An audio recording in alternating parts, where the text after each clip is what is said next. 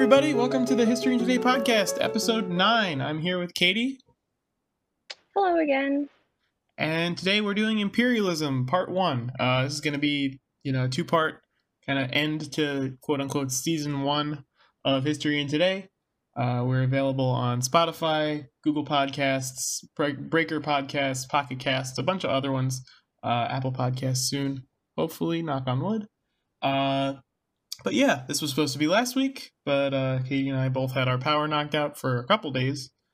So obviously podcasting wasn't really the top priority.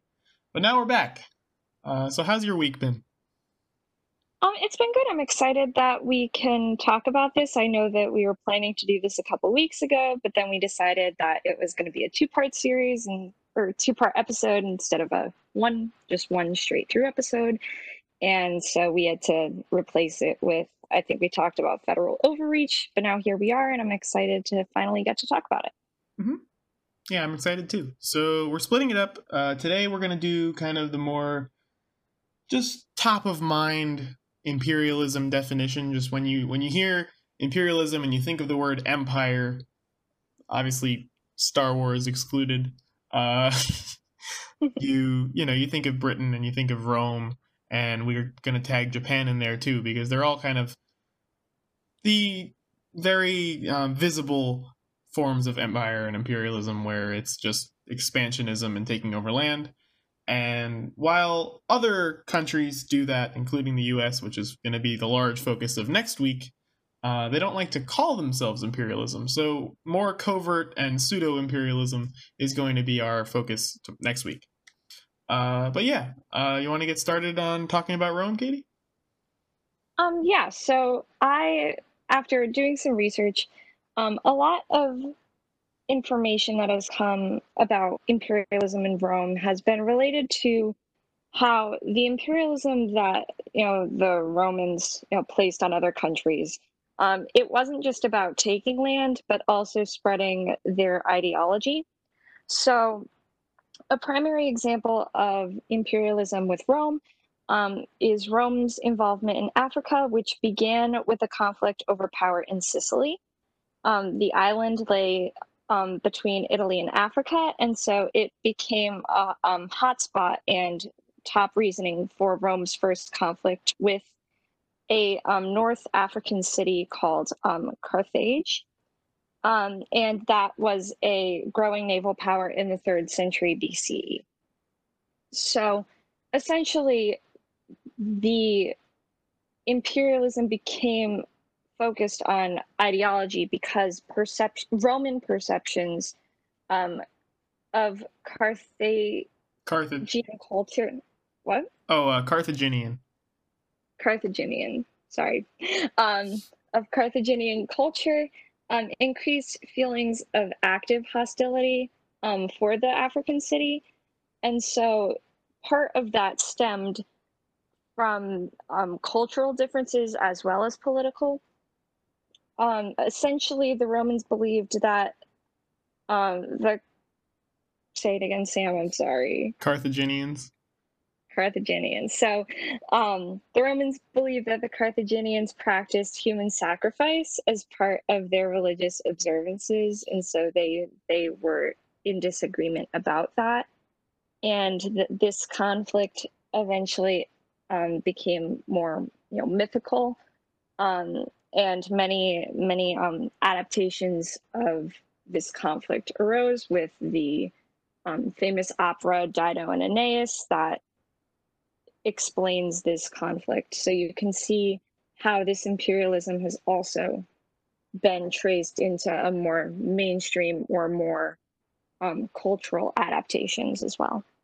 Yeah, I think it's really interesting with the story of Aeneas, especially where the story of Aeneas was written by Virgil in the time of Augustus, who was the first real emperor of Rome. Obviously, Caesar had a very imperial attitude, but he was kind of the transition.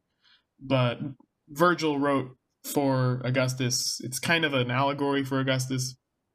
But Aeneas, who at a time when Rome was a thought and had just been a republic for 700 years, now they're taking what was a real war, the Punic Wars against Hannibal and Hamilcar Barca. They took it and they made it into Dido, who was this African queen that Aeneas had a star-crossed love story with, and made it very like this. They made the city of Carthage, which was a real enemy of Rome originally, kind of became this stepping stone for Aeneas, who is himself the symbol of like the birth of Rome. So it's just like, yeah, I think to add on to what you were saying, it's definitely the assimilation of the culture. Yeah, to almost add on to that, I think that that opera, which has, become very well known, that opera, I feel, mirrors the effects of imperialism, not only culturally, but geographically as well, and all different aspects of imperialism, because you in that opera you can see Dido's frustration with the situation that she was put in, and you can almost argue that that is a mirrored effect of the actual effects imperialism has on countries, which I think is very interesting, and that's why cultural adaptations, when they are made into operas, or if they're made into entertainment, if they're done correctly, they actually do mimic real life scenarios, and they portray the message that is accurate to history. If I'm being honest, I definitely need to do a little more research on the opera, because I know the original work is the Aeneid, which was a poem written by Virgil. But is the opera just like, is it a direct like a direct representation of the Aeneid, or is it kind of just like reimagined? I don't really know much about it. I think that parts of it are reimagined, but I think for the most part it would stay true to the actual history. I do know that one major musical piece in that opera is Dido's Lament, Mhm. and she goes off about how her situation with Aeneas it's deteriorated so much, and she's kind of like lost all hope. So that's kind of the part of the opera that I was mentioning that could have some real life application in terms of imperialism. I would think that it stays true to the story. I'm not entirely sure. I'm sure parts of it have been reimagined just for the sake of entertainment Mhm. purposes, but the story would be up, I guess, up to musical interpretation. I don't want to get too off topic, but if you have an opera or a musical or whatever entertainment it is, the person who creates that has their own interpretation of the events that have happened, and so they translate their interpretation into the music. So while it could be true to the story, it's also through the lens of the person who created it, Mhm. and that could be quite, not quite different, but maybe somewhat different than just the actual facts being presented themselves. That makes sense. But yeah, so to continue with Rome and to get off the Aeneas angle. I know we went on a little bit of a tangent there, but that's kind of what this podcast is. But to continue with Rome, the expansion that they did was very much, in my opinion, a continuation of the expansion that happened with Greece, where you have Alexander the Great, who expands his empire all the way to India, and he goes, and then the minute he stops, the minute he dies tragically of disease, it fragments. And in a very brief period of time, he spread Hellenic and Greek culture throughout a large part of the known world at the time. And the Romans kind of picked up that torch and said, we're going to do something similar, but it's going to be still very Hellenized, because Rome was very Hellenized. And I think that's kind of when you hear the term Western civilization, that's kind of just it's the path of Greek culture becoming Roman culture, becoming European culture. But then it's the Romans saying, okay, we're now going to invade Gaul, which Gaul would be most of mainland Europe at the time. And, their main struggle would be, as they had a pretty easy time taking over Gaul, that they would have trouble taking over the Germanic lands, which you can take a wild guess who lived in the Germanic lands. But and then Britain would be a whole other deal that Caesar really focused on at the end once he conquered Gaul. But it's interesting how we think of Europe now as the source of imperialism, where if you go far enough back in time and you go to Rome, Europe had to be conquered itself. And that concept of Europe being imperialized has kind of gone away at this point because we don't really think of, like Germany isn't just going to go out and say, yeah, Italy's mine now. They're not going to do that now. But back then, yes, totally would do that. Back then, even in Napoleon's times in the 1800s, you have him trying to really take over Europe. But then once you go past that, you start to see expansionism into Africa, into Asia, especially into the New World. And that's when imperialism shifts from being in Rome, where it's being kind of taking over what Alexander tried to get, which Napoleon, it's not a hidden fact that Napoleon did idolize Alexander the Great. So even, millennia after, he did have a major influence. But it goes from taking over the first major shift of what I'm trying to say is the first major shift of what imperialism is going from the world domination in a point where the world was Europe to now world domination to a point where they're okay with being buddy with Europe, with like the rest of Europe, because the countries have kind of fragmented at this point. But now they're going to compete with the rest of Europe that they see as equals for the rest of the so-called, minority. What's the word? For the rest of the so-called the lesser that they perceive, the lesser part of the world where they add, just native populations. So that's the shift from Rome to, I think, Britain, which would be the next focus that we're going to talk about. Right. Okay. So I can talk a little bit about Britain. I think that, Sam, you're absolutely, right on. Like once Europe was, imperialized, and the countries were viewed as like level playing fields, I guess, to kind of extend what you were saying. Britain turned to the areas around them geographically, which would be the countries of Ireland, Scotland. Wales is attached to England, but they have a very tight-knit history. They were imperialized very early on. Yeah. So it's you start to see a situation where you turn to people who are geographically close to you to make sure that your power and your culture is being reflected, I guess, appropriately in the eyes of the English. So throughout England's history, you see a conflict primarily with the Irish. There are also problems with the Scottish, but eventually, the Scottish and the British, or the Scottish and the English, they find a sort of agreement, and you then see the United Kingdom as it is today. However, Ireland has always been a problem because there are very large differences in culture, and a main theme that you could see toward the English treatment toward the Irish is that they believe that the Irish culture and Irish beliefs are less than their own. So that was manifested in the battle over religion. England was primarily Anglican, and the Irish at the time were very devout Catholics. And so that difference in religion was very difficult to overcome.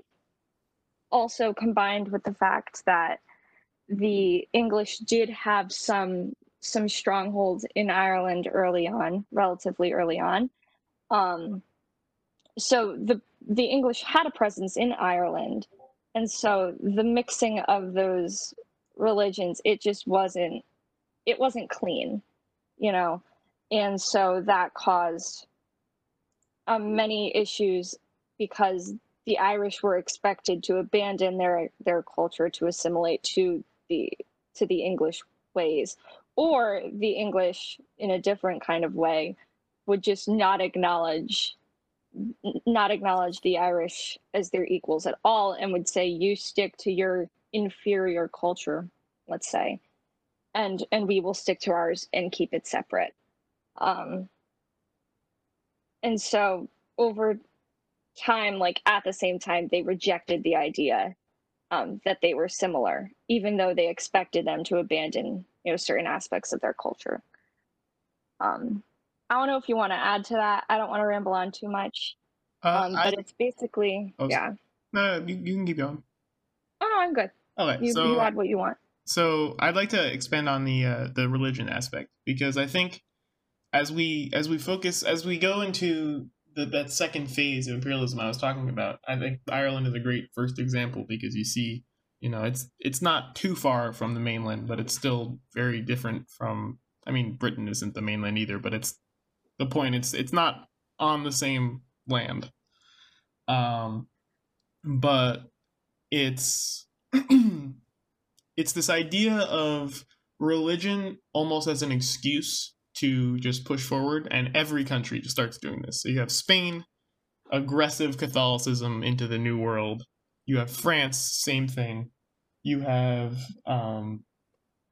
England with aggressive Anglicanism into the New World, into Ireland, into Scotland. Well, that's different, but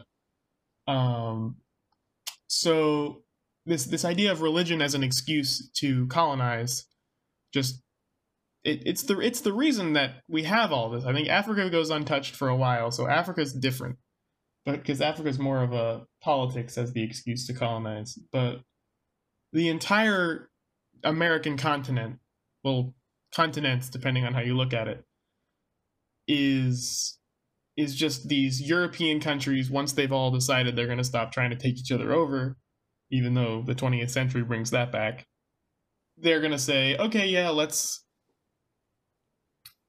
take over all the other land that we can. And obviously religion is the driving force for that, as you have all these missionary trips that are just trying to recruit people. You have all of these, small, like Pilgrims are a great example, where they were in Massachusetts and they were purely leaving for religious reasons. And they felt that this new world, which was supposed to be empty from Europeans, which it was, but obviously it wasn't really empty, they thought it was just their God-given right to take it because, as I said, God-given, it was their excuse. Yeah, I would like to, I agree with everything you just said. I would like to transition into the bigger picture of how this conflict with religion between England and Ireland really resulted in the end of the English Empire. There are a lot of things that contribute to the end of the English Empire, the British Empire, however you want to say it. But the one thing that I think played to England's detriment was that the one reason that Ireland did not succeed in joining England and Scotland for a union was because the Catholics, when they were initially up for the idea of creating a union, they were denied the right to vote, and they were denied a political voice within that union. The only way that they would agree to a union with England and Scotland was if they had that political power. So they were denied that political power, so the union did not work. And so that ultimately led to England playing more steps to gain power. And you see modern day, with Brexit, you see a desire to keep the land and the control that they still have, which is ultimately a test to how way back long ago they were trying to get the Irish to join the union, but now Brexit's an effort to keep everything the way it is, not forcing people to join, but to keep it as it is so that further detriment doesn't happen to Britain as it exists. So I think that's interesting how their cause of imperialism led to the downfall of the empire, or it was one of the reasons that led to the downfall. That is interesting. So, do you want to go into we have kind of a second phase for Britain, or do you want to go into the third country before we come back? Because I feel like it might be better to, because chronologically the third one would come first. Yeah, we can do that. All right, cool. So the third country that we want to talk about, with kind of, I'm going to call stereotypical imperialism, just because I don't really have a better word for it, is Japan. Because Japan, while it's a very unique case because its imperialism, if you look at Rome's empire lasted for centuries. Britain's empire lasted for centuries. Japan's empire lasted for a century at best. I would say its influence was definitely less than that. But I guess I shouldn't. Okay, I gotta start back. The idea of an emperor in Japan is millennia old. Not talking about that. When I say Japan, I'm talking more about the modern 1800s, 1900s Japan and the Meiji Restoration. Because yes, the concept of an emperor in Japan, very old, but Japan's emergence onto the world stage and Europe's efforts to stop that emergence are what I think is relevant to this conversation. So when you look at Japan in 1868 or before 1868, they are still They are still in a feudal society, and this is actually really interesting because you see Japan in feudal society in 1868 or before 1868, and you see Russia in feudal society for a long time. They're kind of the last two countries that would be big players in the 20th century that were in feudalism for way longer than the others. If you see, I think France and Britain are great examples where feudalism was the name of the game for a very long time. You had lords, you had vassals, you had fiefs, you had serfs, all that kind of stuff. But then this big, long phase of absolutism comes in, and you have absolutism in Britain, you have absolutism in France, you have it in Spain, and Japan didn't really get that, and neither did Russia, where Russia got just the Tsar, who really you could argue was more feudal than absolute, and then the Tsar, both Japan and Russia both had to speed up their industrialization process, and because they were in feudalism, and feudalism isn't a system that promotes any real innovation, they had to go very quickly to catch up in the race, while Britain and France and all those other countries, and even the US, kind of were already there and just kind of switched into industrialization mode. So then Japan, to go back to them, before 1868 are this feudal society that is old-fashioned, going by the old ways. They still had samurai at the time. If you think about it, put it into perspective, Japan had a samurai class in the mid-1850s, while the US was fighting the Civil War. And of course, I'm not saying the US is, gets off on this one, and our US is so much better, because obviously we still had slaves at this point. So again, another very old-fashioned thing, but the US was, purely the reason that it was a westernized country, invited to the table. Now, Japan, with the Meiji Emperor, which Meiji means enlightened rule, he gets rid of the concept of this feudal shogunate, and the emperor is consolidated. The power of the emperor is consolidated at the top once more. So you have this emperor quickly and effectively industrializes, and from this point until about 1894, they are growing and getting more modern and more modern and more modern. And then the real big driving force for Japan as a modern empire comes into play, and that's the foreign policy of Japan. So they fight a war with China for Taiwan, or the island that would become Taiwan, because Taiwan is, wouldn't exist until Mao's time, for the island of Taiwan and Korea. And they win. And this is a big wake up call for Europe, because Europe, as I said earlier, they all kind of shook hands and decided that, we're not going to try to conquer each other. We're going to conquer the rest of the world. And with that handshake that they have, they don't really expect any other big power to come from anywhere but Europe. But now they start to see, China, which at this point was, being held down by the forces of Europe. If you know anything about the Opium Wars, basically Britain was using China. Basically, Britain was dumping a very bad habit on China and then exploiting it to get all of their profits and all of their resources. And Japan comes in and says, we don't want that to happen to us, so we're not going to really talk to the West, but we're also going to take from China because that's what the West is doing. So Europe sees Japan and they're like, wait a second, they're doing what we're doing, but we don't want anybody else to do what we're doing. So they suppress Japan and they go against them. It's France, Russia, and Germany as the big three that go against them, which I find hilarious because this is the late 1800s and not 20 years later.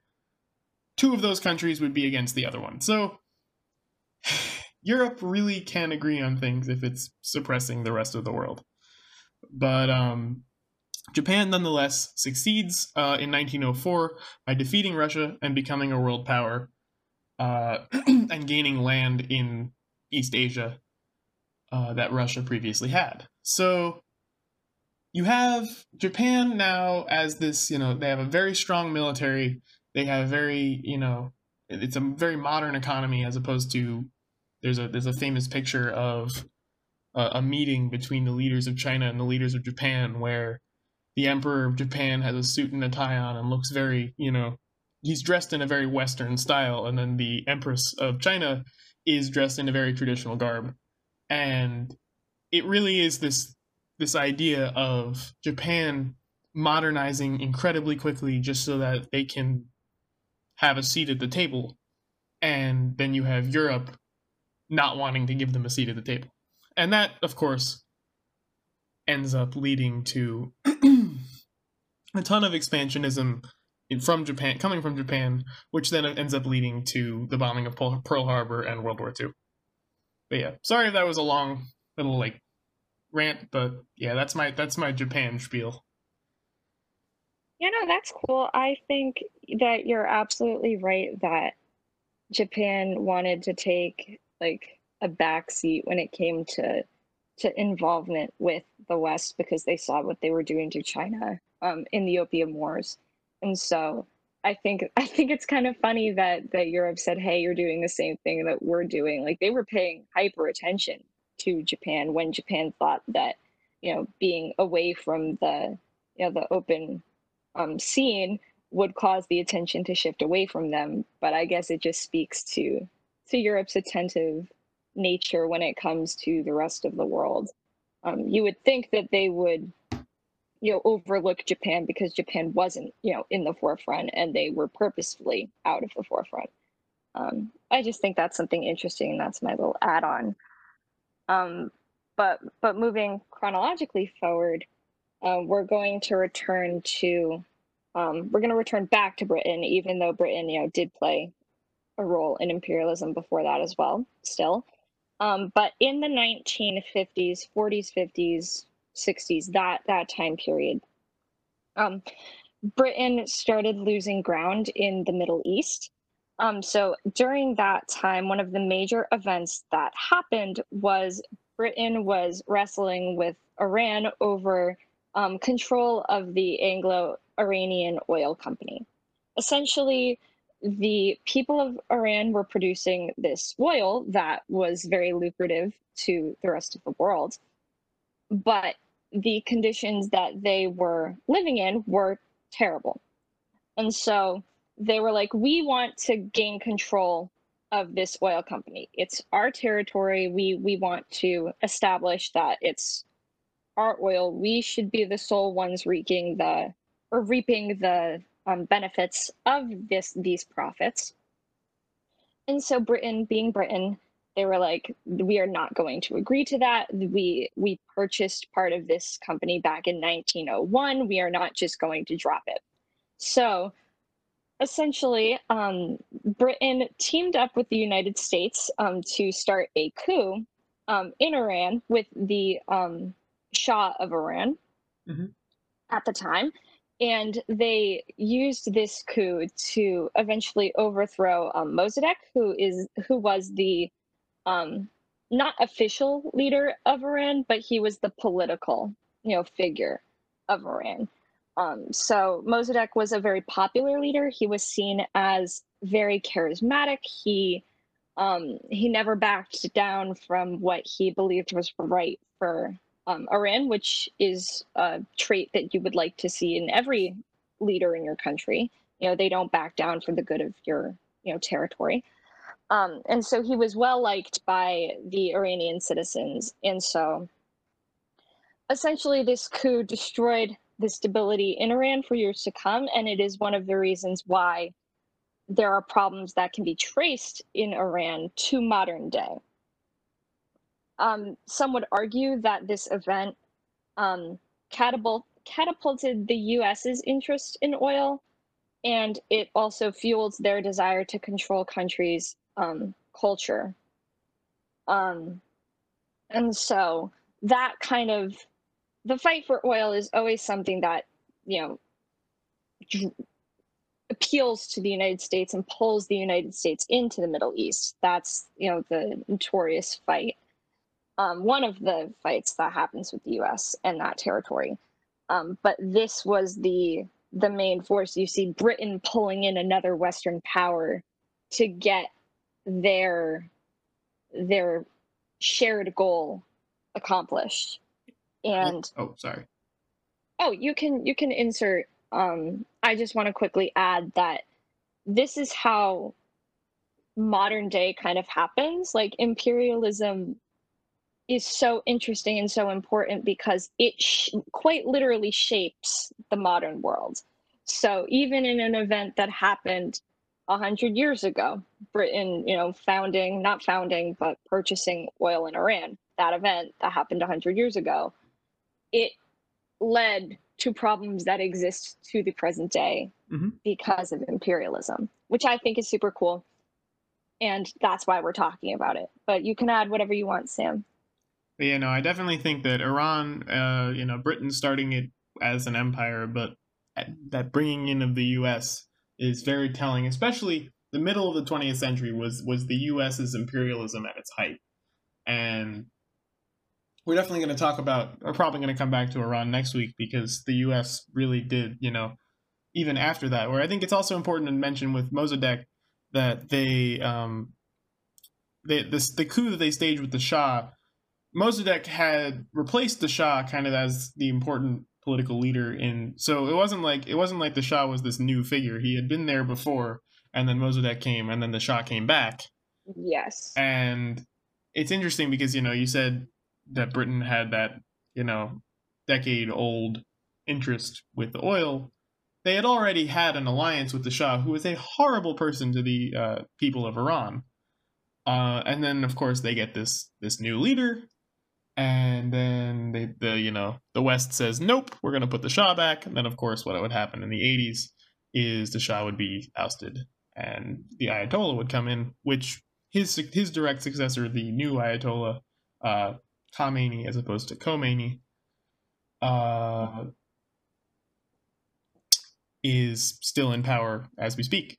But yeah, I think that entire process of the U.S. saying, yeah, you have a leader you like now, but it's not the leader we like, is something we're going to see a ton of next week. We're going to see it all with the banana republics of South America. We're going to see it in a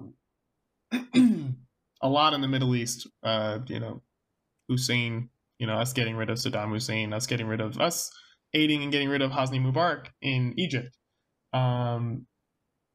So a lot of these kind of, we don't like, I mean, Saddam Hussein's a little different, so I don't really want to bring him into that same category, but we still went after him kind of as an excuse for oil.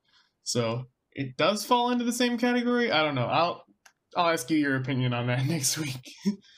But Yeah, I think this is actually kind of a good place to stop for part one because we're already kind of segueing into part two. But do you have anything else to say? no, I think that we covered some good ground. I think that the main takeaway is that, imperialism started with more religious and more cultural, aspects, but as you move into modern time, it most certainly becomes more political. So that shift is definitely apparent. I think that's a great way to summarize it. Mm-hmm. Yeah, I like that. I like that a lot. I think it definitely goes from religious to political, and it also just goes to a forming of kind of this West club or the Western clique of countries Hmm. that don't want anyone else to join it. And I think you even see it with the UN. The UN, something as simple as the UN, where it's supposed to be this incredibly peaceful organization that's supposed to be helping everybody, but there's a Security Council with a bunch of countries on it that are just kind of always there. And then you start to see stuff like that, which is very much a superiority trying to be established by the big powers of the world. Yep, absolutely. Yeah, I think that overall, it there has, and we'll talk about it more next week, but we will also begin to see a merge of cultural and political imperialism within own countries as well. Like, you think that it's mostly one country against another country, but you can see ideas of imperialism exist within, one country or another country, whatever it is. And it makes that country even more divided because you're placing those ideas into your policies and stuff like that. So it's very interesting to see like a shift also be from, having one country against another country to taking those ideals that would work in those situations and applying them to domestic, policies as well is very interesting. Yeah. So One thing that I do want to cover before we end that I realized that we just kind of skipped over that definitely I kind of thought it would fit it more into part two, but really I think now with the way we've taken this episode, it'll probably work better in part one. Is the scramble for Africa, just in general. yes. Where if you look at the scramble for Africa, it's basically the same thing that happened to the New World a century before, but you see these horrible atrocities committed by every European country. It seems like, you have Belgian, Billy Joel sings about Belgians in the Congo. You have the Belgian king cutting off the hand of people that couldn't bring him enough enough rubber. You have obviously the Dutch down south. We all know how that ended up with apartheid. We have a bunch of British meddling in the north, and they really do. I think everybody who's been through public school or really any high school in the U.S., and I'm not sure what education looks like in the rest of the world, but I'm sure it's similar, has probably seen that political cartoon of a bunch of different white guys carving up a cake that says Africa. And that's really what it is. They just, they were like, okay, this is all ours for the taking because we feel so superior. Who gets what? Yeah, I agree. I think another important part of the Scramble for Africa as well is that when they were carving up territories, they created their own boundaries for what they thought the country should be. So they created their own territories, their own boundaries. Mhm. But what ended up happening is they created what is called superimposed boundaries, in which their boundaries interfered with the natural cultural boundaries of that territory, which created further disconnect within people within that country. So I think them creating these boundaries without any consideration of the natural boundaries that already existed between groups of people um, is also something to consider, but I think it's a lot less talked about. Yeah, that's very true. I think, you see in Europe the different tribes, as you would say, the different countries, they definitely were allowed to form their own boundaries because they were making it themselves. Meanwhile, in Africa, the Europeans were like, "Oh, we can copy that system, but we're going to do it for them." And of course, white man's burden comes into play here, where they're, are they doing it out of the goodness of their own heart? Probably not. But yet again, the white man's burden is kind of a transition where you go from this religious example, and there were plenty of missionaries in Africa, but this religious excuse to colonize for, religious really is, any religious excuse to colonize is really just trying to play on the morals of something. And then the white man's burden is also playing on the morals, so it's not fully to the, the political expansionism that we talked about, but it's kind of in the middle of saying, oh, we, the people that are more fortunate and are more superior, really, as they thought with the fake science that they came up with. It is our duty to, tell these quote unquote savages how to live, which of course would be very wrong, and of course ended up, putting us in the position that we are today. Yeah, absolutely. I think that, religion being justified for, or being a justification for imperialism really allowed countries to dig into the fact that they, quote, and it's not even a fact, it's an opinion, that they were the superior culture because they thought that people who didn't practice the same religion as them were, uncivilized. And so that justification just allowed them to dig deeper into the imperialism and the conquering of that territory, which is very interesting. So, but yeah, I think we said all we have to say today. I can't wait to delve into this again next week. Yeah, I think talking about the U.S. will put things into a lot more perspective. I think for the most part, we tried to stay more toward other countries, which is good. Yeah. Because we talk about the U.S. a lot on here, so I'm happy we got to talk about some other countries this episode. Yeah, me too. And then definitely next episode, while we will have a U.S. focus and a U.S. bend, there will be other topics, especially the countries that the U.S. meddled with. But I think next week will be an equally interesting episode. So yeah, hope you guys all have a great week. We'll see you next Wednesday, and that's it for today.